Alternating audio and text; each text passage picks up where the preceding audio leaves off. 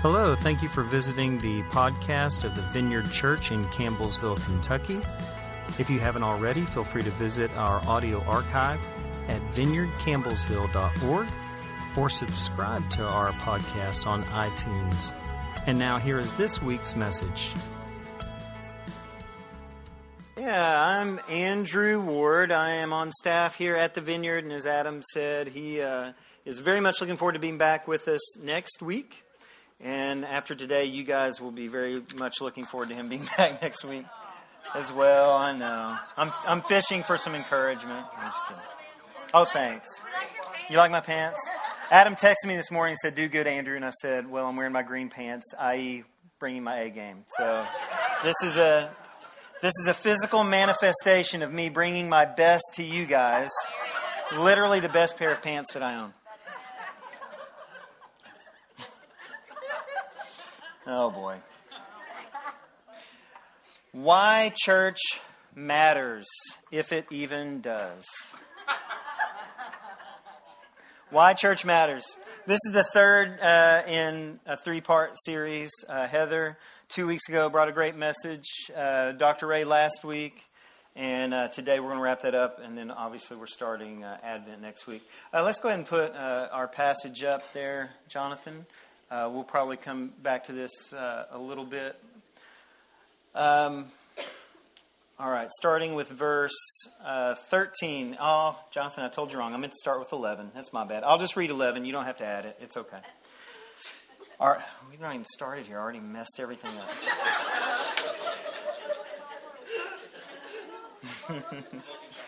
Ephesians chapter 4. Starting with verse 11. So Christ himself gave the apostles, the prophets, the evangelists, the pastors and teachers to equip his people for works of service, so that the body of Christ may be built up until we all reach unity in the faith and in the knowledge of the Son of God and become mature, attaining to the whole measure of the fullness of Christ. Then we will no longer be infants, tossed back and forth by the waves and blown here and there by every wind of teaching and by the cunning and craftiness of people in their deceitful scheming. Instead, speaking the truth in love, we will grow to become in every respect the mature body of him who is the head, that is, Christ. From him the whole body, joined and held together by every supporting ligament, grows and builds itself up in love as each part does its work. There's more. I'm going to stop there for now. But I think that's a pretty good place to launch from in terms of what the Word has to say about the church and the body. So why does church matter? Does it actually matter? Heather mentioned a few weeks ago, so I'm going to circle back to a few things that she hit on. Is there a single element that you get from this place? And we're literally talking about the church. We're not so much talking about the global church. We're talking about why go to church? Why be a part of a body of believers like this? And is there an element that we offer here that you can't get some other way? Podcast, YouTube, worship, just on your own with your earbuds, or meeting with just a really small group of people at Hardin Coffee. And maybe talking about the scriptures a little bit there. All these are good things, right? So you can get fellowship, and you can worship, and you can get some teaching through a lot of different ways. Why is it so important that we do it this way? I'm going to steal the stats that you shared. I'm assuming you actually did research and didn't just make them up. So this is from Heather.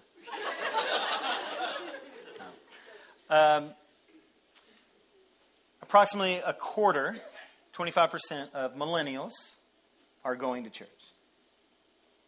That's a pretty low figure. Only about 25% of millennials are going to church compared to about 50% of adults. What was the age range? Like baby boomer-ish? So that's a pretty significant drop-off. So obviously, more and more people are choosing not to do this, not to come to church. So Part of that, I'm sure, is because just the tide turning away from religion in general. And some of it is even people that love Jesus are choosing other things, other ways to hopefully grow in their faith. And so there's probably a few reasons that number is what it is. And so one thing that we see there is that there's an attitude of indifference towards the church. When I speak, I think one of the patterns that I've noticed is that I always like to kind of spend a little time in the counter side of the argument. So we're going to look a little bit for a few minutes on why the church, in the eyes of some, doesn't matter. So there's an attitude of indifference. And so you see some people that are either completely out of church because they don't see it as being critical or necessary, or just kind of halfway committed. Maybe they drop in and out a little bit, or they're either completely out or just moderately interested in being a part of a community of faith such as this. So that's one thing that we see happening. One thing that's trending is an attitude of indifference, that it's not necessarily bad, and it's cool. You know, if you want to go to church, great. Yeah, it's great. I'm going to do this instead. So that's one of the prevailing attitudes of the day. And then, even more negative, I could say, is that some people view church as something worse than just okay, that it's harmful. All right? You can hop on Facebook and you can see one of the arguments circulating around in this debate on how to approach terrorism and things like that. And one of the voices that you hear out there is, well, look at all of the terrible things that have been done in the name of Christianity throughout the ages. And they're not wrong. A lot of people, supposedly, in the name of the Lord, have done some pretty crazy, awful, terrible things. Wars, scandals, like we saw, come to light in the Catholic Church a few years ago. Things like that. Doesn't make us look good as a group. There's certainly a lot of branches in the faith that never met a protest they didn't like. Never met a boycott they didn't like. History of discrimination, whatever, right? Fill in the blank. So a lot of ways, kind of in the global sense, that the church has been, in some ways, harmful. Well, that's not good. And it's easy to see, focusing on some of those examples, why some people would say, no thanks, right? Those are kind of, like I said, some more global, larger issues. But what about personal ways that people can be harmed? You can go to a church for a while, maybe feel ignored. Maybe at some point in a relationship or friendship feel betrayed. You can be let down, you can be slandered, judged. In some cases, maybe even worse than that, see someone you love betrayed, slandered. Sometimes we have a little more grace when things happen to us. If it happens to somebody we love, watch out, right? That's tough. Let me give you a personal example. I had actually considered interviewing some people and bringing them up and just letting everybody share some of their horror stories about church life. That would have been fun. But then the realization hit me that halfway through I might catch on that someone was talking about me, and I thought, I'm not going to put myself in that position. Hey, I know that story. Oh, that's me. I am going to share a personal story of some harm that I did. And that's a fun exercise, to take some time and think, man, how have I hurt people in the church throughout my life? I thought of more examples than I thought I would. I'm only going to share one. And I kind of zeroed in on this one because it literally took place inside the church, physically inside the church. I grew up in church and was very active in my youth group. And the church that I attended had its own building for the youth. They had their own youth building, which was great. It was really neat. And speaking of harm that the church has done, we were having a lock-in, which I think is maybe one of the worst ideas the church has ever come up with. having done a little work in youth ministry. So we were at a lock-in. And we actually had, a time in the evening where we were going to try and rest. So we were it was a 2-story facility, and so some of the group was downstairs and some of the group was upstairs, and I was in the group that was upstairs. I was in junior high at the time. And so one of the things that you do in junior high is, in an effort to mask your own raging insecurities, you make fun of other people. Helps you forget that you're incredibly awkward and insecure. So me and one of my good friends, and we're good kids. We would have been probably labeled as among the, at least in that age group, some of the leaders in the group. So we're the good ones. And so I can't remember if we didn't have a leader in our room or if they had already passed out or whatever the scenario was. But we decided to turn our attention to one of the other kids that was there, and we just started making fun of him. And he wasn't in the room, of course. You don't make fun of people to their face. He was in the bottom floor. And we came up with some really insulting nickname, just super unkind, and we were just having a great time laughing at this kid's expense. We were funny. No, we weren't. Anyway, so that was kind of par for the course. We get together, we make fun of people, and came up with this nickname. All right, so the next day, the lock-in is over, and most people have already begun to segue out. And our youth minister, who me and my friend, we idolized, his opinion mattered so much to us, really did. He was just great youth pastor. At some point, he managed to very slyly work into the conversation this nickname that we had come up with the night before. And you see, what had happened was that group of guys, including our youth pastor, was in the room directly below us, and there was a vent in the floor. So not only did our youth pastor hear our conversation, but so did that guy. Moral of the story, if you're going to talk about people, check for the air vents. You never know. We hurt that guy. Yeah. You might know him. You probably know him better by his name now, Marilyn Manson. He went on to become... Just kidding. I'm kidding. That would have been a great story. Yeah, that guy's my fault. Yeah.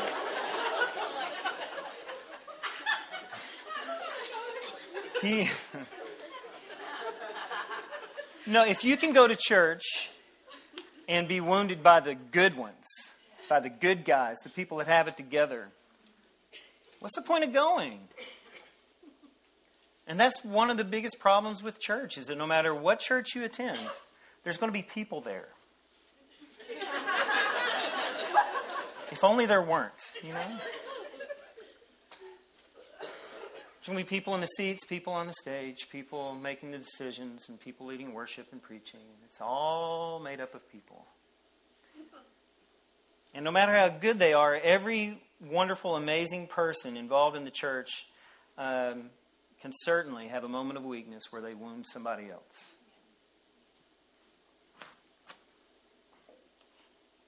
All right, so some people are indifferent to the church. Some people think the church is flat out harmful, so why bother with it? All right, did you know one of the leading causes of death? This is a fun message today. You know this. Automobile accidents, right? Okay, let's talk about automobile deaths. Let's do it. Fun times. About 40,000 people a year. It's a lot of people. In 2001, for example, that's the year September 11th, and the fun continues. 3,000 people approximately died on September 11th. You know how many people died in automobile accidents in that very month? About 3,000. Right? About 3,000 a month in the United States die in automobile accidents. So about 40,000 a year. That doesn't include injuries. That doesn't include just the headache of upkeep, putting on tires, fender benders, insurance claims, all the headaches and risk involved with vehicle transportation like that, right? How many of you walked today? Anybody ride your bike? Anybody? Thought there might be one bike rider. Is Alex here? Pepper? No. Oh, yep. Not today, though. Not today. Horse and carriage. One. All right. I don't think any of those stats or things I just threw out probably really shocked any of you. Maybe you didn't know the exact number, but I think everybody's pretty aware of the risk and the headache involved with driving cars and vans and motorcycles and all these things, right? And yet, we still do it. Why? Because it's still, in spite of all the risk, the best way to get where we need to go. You see what I did? And that's the church. Is there risk? Yeah. Is it still necessary? You better believe it. It's still the best way to get where we need to go. And to see where we need to go, that's why we started with this passage. It gives us some insight into what the church can do and what the church can be. And so, in spite of the risk, what we need to do is focus on those things and what the church can be. So what can the church provide for us? Now, I'm not going to try and hit every single thing, but I've zeroed in on a few things that I want to hit on why the church matters, why church matters to me in particular. To be absent from the church is to miss out on the diversity that the church provides. The Bible talks about the importance of gifts. So we maybe are a little bit familiar with that concept. So, yeah, we know we need the church because we need preachers and teachers and evangelists and prophets and all these people of varying giftings and things, right? So we have a little bit of a grid for that. But in addition to that, we need the other type of diversity that the church provides. Personalities, ways of thinking, ways of interpreting the world around us. Those things are important too. In this very room, there are Kentucky fans, Louisville fans. There might even be a Democrat in here. I know there's some Republicans. There are people who are all aboard the Taylor County School District and some that are in the Campbellsville School District. Marion County, Greene County, bitter rivals, Campbellsville University, Lindsey Wilson.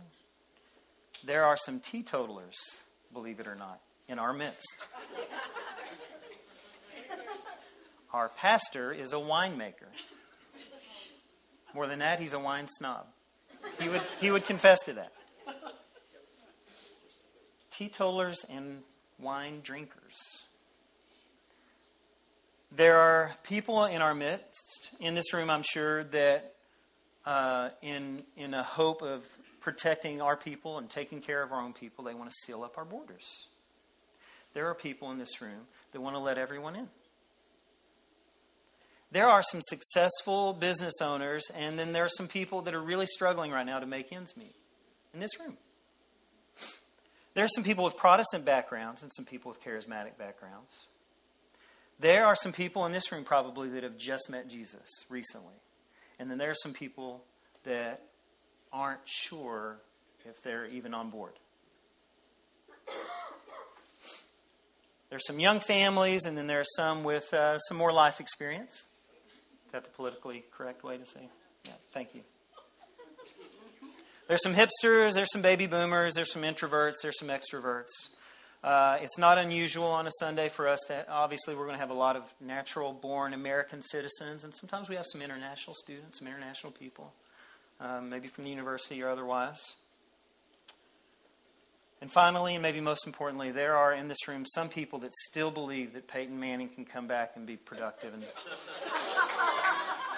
And then there are jerks.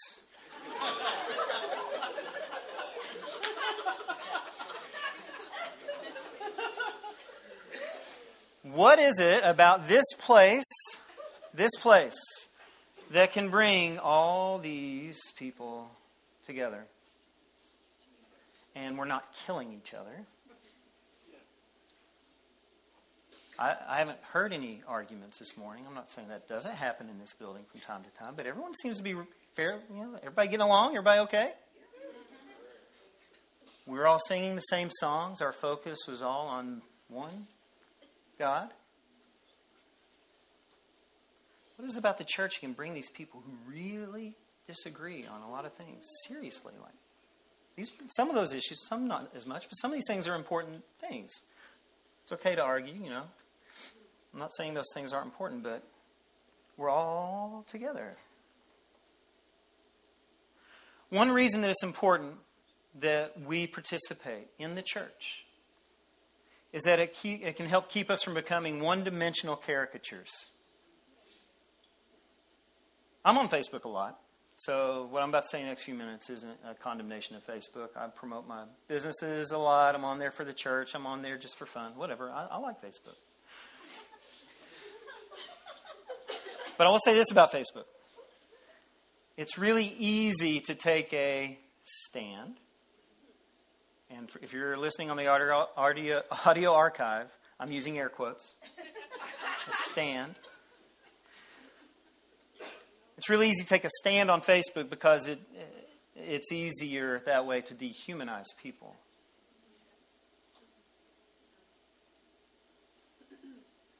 You want to defund Planned Parenthood. You don't want it defunded. Has anyone in this room ever had your opinion swayed by a sharply worded meme? I never thought of that. Changed my whole life.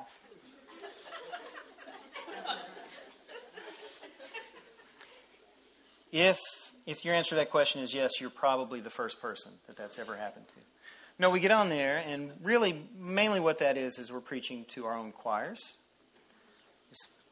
It's that whole polarization thing. So people that agree with you see your post, and people that don't, ignore it. If there actually are people in the world who haven't made their decisions, haven't made up their minds on controversial topics, if they're even remotely rational, they're probably not going to Facebook to make up their mind. So if your hope is actually swaying someone's decision on something, could probably be better spent putting that attention in another form. But it's easy to dehumanize people. And that's just not a Facebook thing. That's just part of our culture right now, is we like to vilify people who disagree with us. Now, I personally lean pretty conservative. I don't mind saying that. I'm a pretty conservative person. I tend to vote Republican, sure. The last presidential election, I was dialoguing with a friend of mine. We fairly close, not close enough that I knew this until this conversation, but found out he was voting for the other candidate. And that challenged me a little bit because, our culture, especially the church, really tends to throw its attention one particular way. And so it was easy for me to take for granted that this person may not see the world exactly the same way that I do. And this is a person who I really trust, still trust. Didn't change my opinion of him. Oh, he's voting that way? We're done. No. This is a guy who's given his heart and his life to Jesus, loves the Lord, very compassionate person.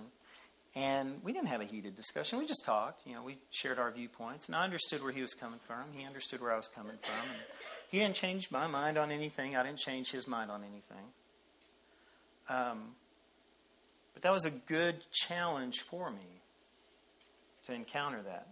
And then again, a little bit later in that electoral season, we had a night of prayer here for the election. And he was there. And I caught myself, and there was to me, it wasn't spoken up front, but I just knew the vibe in the room that almost everyone was praying for one particular side to win. But I knew that this person over here didn't feel the same way we did. And so what that did was that gave me a kingdom perspective. I'm not going to pray for this person to win. I'm going to ask for God's will to be done. I know who I think should win. He knows who should win. And I'm going to ask for his will to be done. Because I knew that other guy's heart.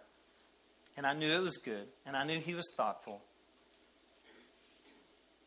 And so the idea of me praying, trying to shut down somebody else's prayer in the room, God, don't listen to him. He's an idiot. He doesn't know what he's talking about. My guy. Take it from me.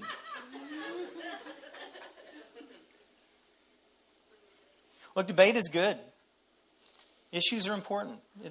I'm not saying there shouldn't be room to argue with each other or debate. Sure. But when we do church together, it can remind us not to vilify the people who disagree with us. It helps us maintain a kingdom perspective and not a Facebook perspective. And for a believer to avoid the church is to position themselves to become hard-hearted and thick-headed towards people. And as Christians, we are often too concerned with winning our arguments with people for Jesus that we forget that Jesus was infinitely more concerned with simply winning people.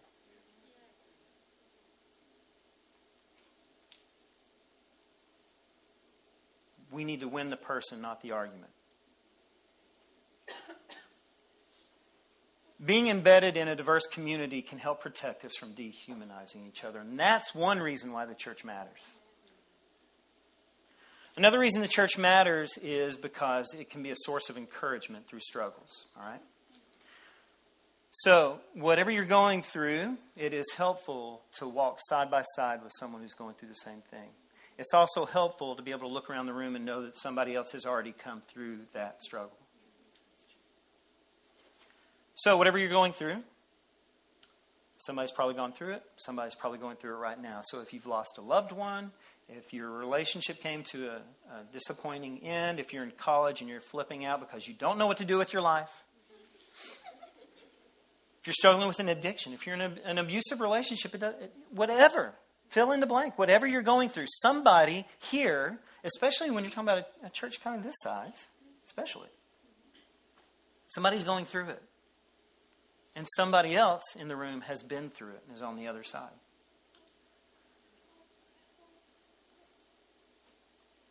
So it's encouraging, not in a misery loves company kind of way, but in a, if you're willing to seek some help and become vulnerable way, you can get some help. It's encouraging in that way. All right, so again, personal story about me. I'm aware that I have a reputation for being a nice person. I've heard that rumor. I don't know everybody in the room, so if you don't know me, you'll just have to take my word for it. I'm a pretty optimistic person. That's my nature. Pretty optimistic. What you may not know about me is I'm a doubter. Scandal. Minister confesses to being a doubter. News at 11. A doubter. I don't think that's inherently bad. I have doubts. I think Thomas, the disciple, doubting Thomas, gets a bad rap. If Jesus walked through the door right now, some of you would immediately puddle at his feet. I'm sure I would greet him warmly. But I would probably ask to see some ID. Just, a lot of people wear the beards and the robes. Let's know what we're dealing with here. This is what I have found to be true. The process of doubt can make you stronger depending on how you process it. And in my opinion, the key to processing it in a healthy way is to do it in the context of community. It's the best way to process doubt. As I've wrestled with certain doubts over my lifetime, they have, over time, they lose their power. be a season. Some will, there'll be some small victories, some setbacks. It'll pop back up over time. But as I continue to process, continue to wrestle with it over time, it loses its power. And then I move on to something else. And repeat the process. Work through that. And so on. The early part of my walk with the Lord, I doubted my faith. Not so much that God existed, but whether or not my relationship with Him was real. Am I on the inside? Or am I still kind of on the outside looking in? Did I really know Jesus? Like Heather and D-Ray, they both mentioned this in their messages. I grew up in the church. Don't really remember a time not going to church. I was baptized when I was 8. And in junior and senior high, in that stage of my life, I started noticing other people's stories about coming to Jesus and how dramatic they were. They were this rotten person. They met the Lord, and everything changed. And I was seeing some of this reinforced in Scripture, setting away your old life, hearing repentance defined as going one direction and doing a 180 and going back the other way. And I'm thinking, I don't feel any different than what I was before, really. I was 8. It's a pretty good kid. Not in too much trouble, not too rebellious. I couldn't relate to those stories at all. To me, entering into a relationship with Jesus is like marriage. And the stories that I was hearing were like love at first sight stories. They met that person, they fell in love instantly, and there will never be another. They just fall madly in love. My experience, my marriage to Jesus was more like an arranged marriage.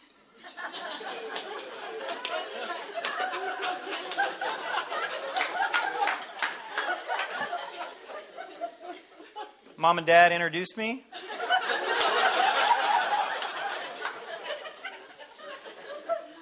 And I thought, oh, okay, sure, whatever. These guys, Mom and Dad, they seem to have my best interest at heart. They've fed me and clothed me and generally take good care of me. They think I should follow this guy. All right, okay, sign me up. So seeing the love at first sight people challenged me in a profound way. We did Fiddler on the Roof last summer. If you're not familiar with it, the heroes of the story, the two leads, one of which was played by Ray Hollenbaum. Suzanne's not here. Toward the end of the show, spoiler alert, if you're holding out and you still haven't seen Fiddler on the Roof, cover your ears. They take stock of their life and they sing a song together, and they realize, even though they had an arranged marriage, they realize that over the course of time that they have grown to love each other. So sweet and beautifully portrayed. I have 0 stats to back this up. 0. Okay. 99%. I am going to go out on a limb and say in the culture of arranged marriages, the divorce rate is probably pretty low. Maybe it's not. I'm guessing. I'm guessing it's probably pretty low. Because the emphasis on the front end is the commitment to each other and the commitment to learn how to love each other as you go. Which is why Sarah and I are definitely going that route with our kids. We are taking applications. So the love at first sight people that met Jesus really challenged me. I couldn't relate to it at all. And so I struggled with that. Do I really know him? That's not my story. Now, even though I did start becoming more aware of the presence of the Lord, started encountering the Lord a little bit more through high school and middle school and high school, I continued to be troubled. Continued to be troubled by this. So much so that I decided to get baptized again in high school. which I really think they should do like a punch card. Like third baptism, you should get something free, like a monogrammed robe when you get out or something. I don't know.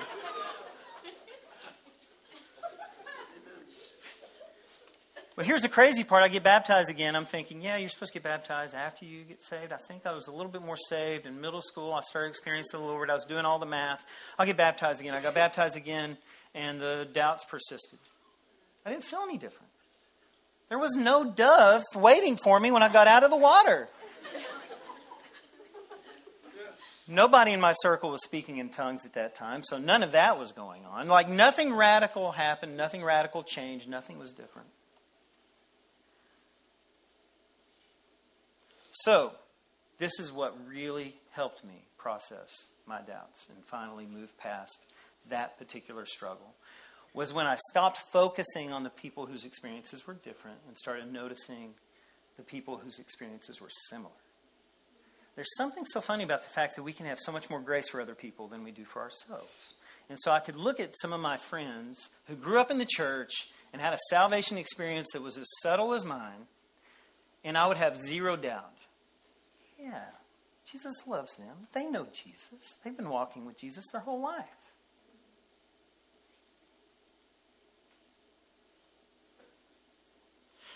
And so when you see those people and you can turn it to yourself, man, it changes things.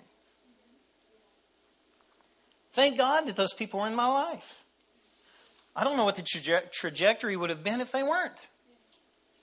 It would have been easy for me to begin to feel so outside and that the Lord's back had been turned to me. It wasn't the case, but I could have taken it that way.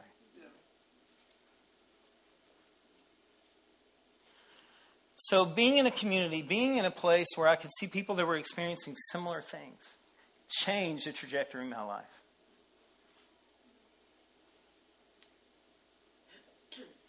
So thank God that they were in my life. So now it's other stuff. Now I doubt other things. Now I doubt, is this healing thing real? Sometimes people get better, sometimes they don't.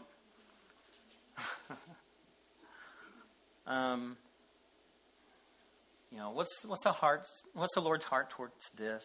Is he pulling all the strings? Is there what's going on? So those are different kinds of things that that I wrestle with now. But here's the thing: now I'm not intimidated by my doubts, and I'm not ashamed of them. And that wouldn't be the case if I didn't have the church,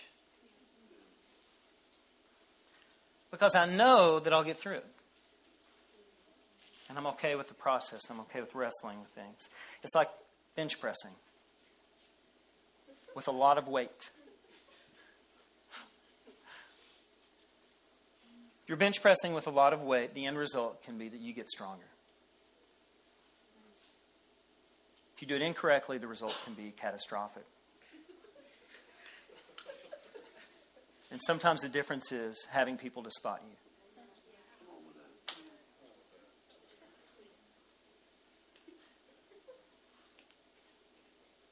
And that's another reason why church matters. You need people to spot you. One last thing. I'm probably running a little bit long. Another reason why church matters is it's key. It's a key to the full life, the good kind of life. Can you get most of the things that you get here from somewhere else? Yeah. What do you need to survive? Like literally, what do you need to survive? Food? Water? Shelter. Food, water, shelter. So, if you have the choice between a can of soup every night, a covering, some rudimentary covering, and some water, maybe a blanket, or a house, healthy diet, heat, air, friends. What do you choose?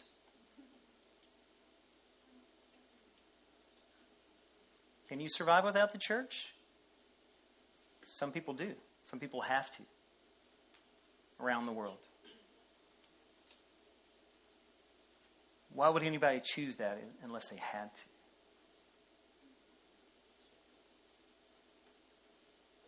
There's a difference between surviving and thriving.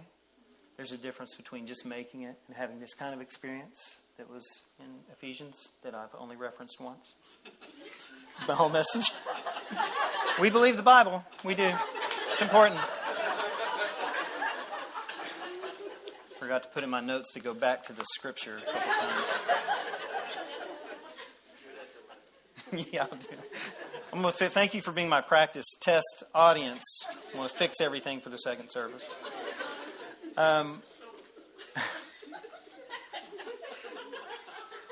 Difference between surviving and thriving. Who wouldn't choose more? And see, one thing about church is knowing the other kids is a great way to know the Father better. If I'd never met Heather and Summer and Kendall and had only met Dr. Ray, I would know Dr. Ray. I would know a lot about him. I'm sure we'd still be friends. But there's something about knowing those guys that helps me know Dr. Ray even better. And Candy, too. You too.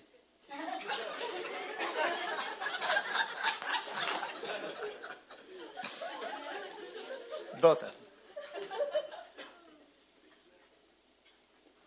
Knowing the kids is a way to better know the Father.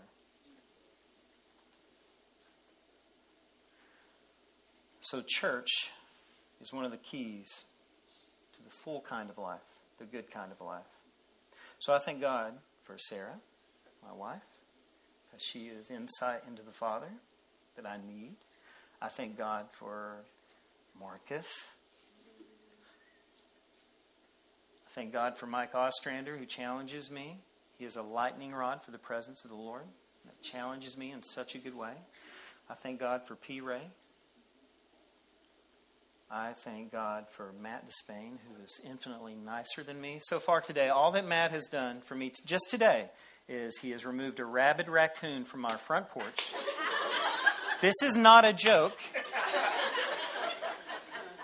And I was in here, and so he helped bring our twins and kids in from the van in the cold weather. The only reason he hasn't given me the shirt off his back is because I haven't asked for it.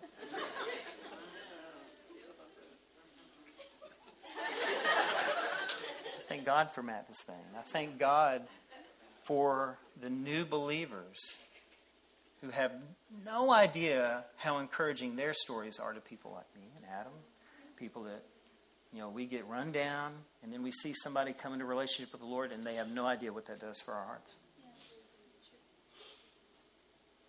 I thank God for the guy I was talking about earlier, who had such a different worldview, and it gave me more insight into the kingdom and how God sees his people.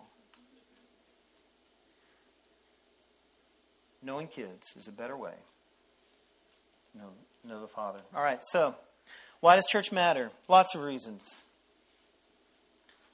Matters because we need the diversity of the church. Helps us keep a kingdom perspective. We need the church because it helps us process our struggles. We need the church because it is a key to the full kind of life. Cool. Hannah, you want to come up? Ministry team, come on up. This is what we're going to do. Hannah is going to lead us in the doxology. I'm going to pray, and then she's going to. We've been doing this for. This is the month of thanks. Yeah, let me grab two of you over here. We'll go with symmetry.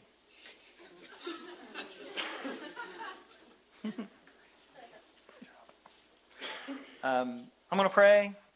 Hannah's going to lead our doxology. You can stand. You can go ahead and stand. And then after the song, you'll be dismissed. You'll be free to go. But if you need anything, if you need prayer, if you're sick in your body, you're discouraged, whatever, any kind of need, these are trained professionals. No, but they would love to pray for you, okay? All right, Jesus, we love you.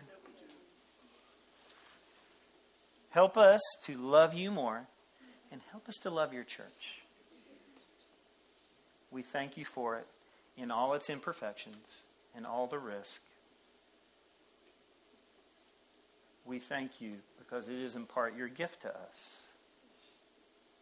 We thank you for that. Yeah, we love you. Thank you, Lord.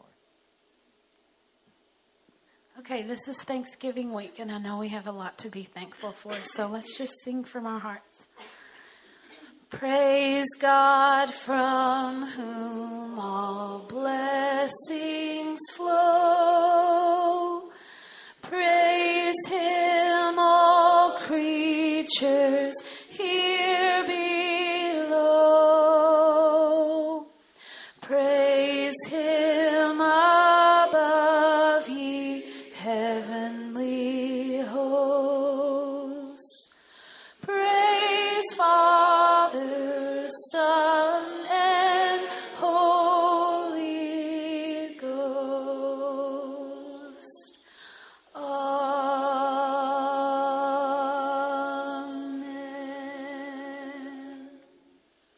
Amen.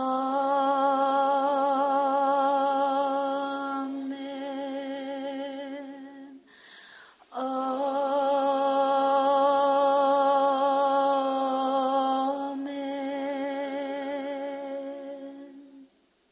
Thank you again for stopping by the podcast at the Vineyard Church in Campbellsville, Kentucky. If you'd like to keep up with what's happening here at the Vineyard, you can follow us on Facebook, Twitter, or Instagram. Until next time, peace to you.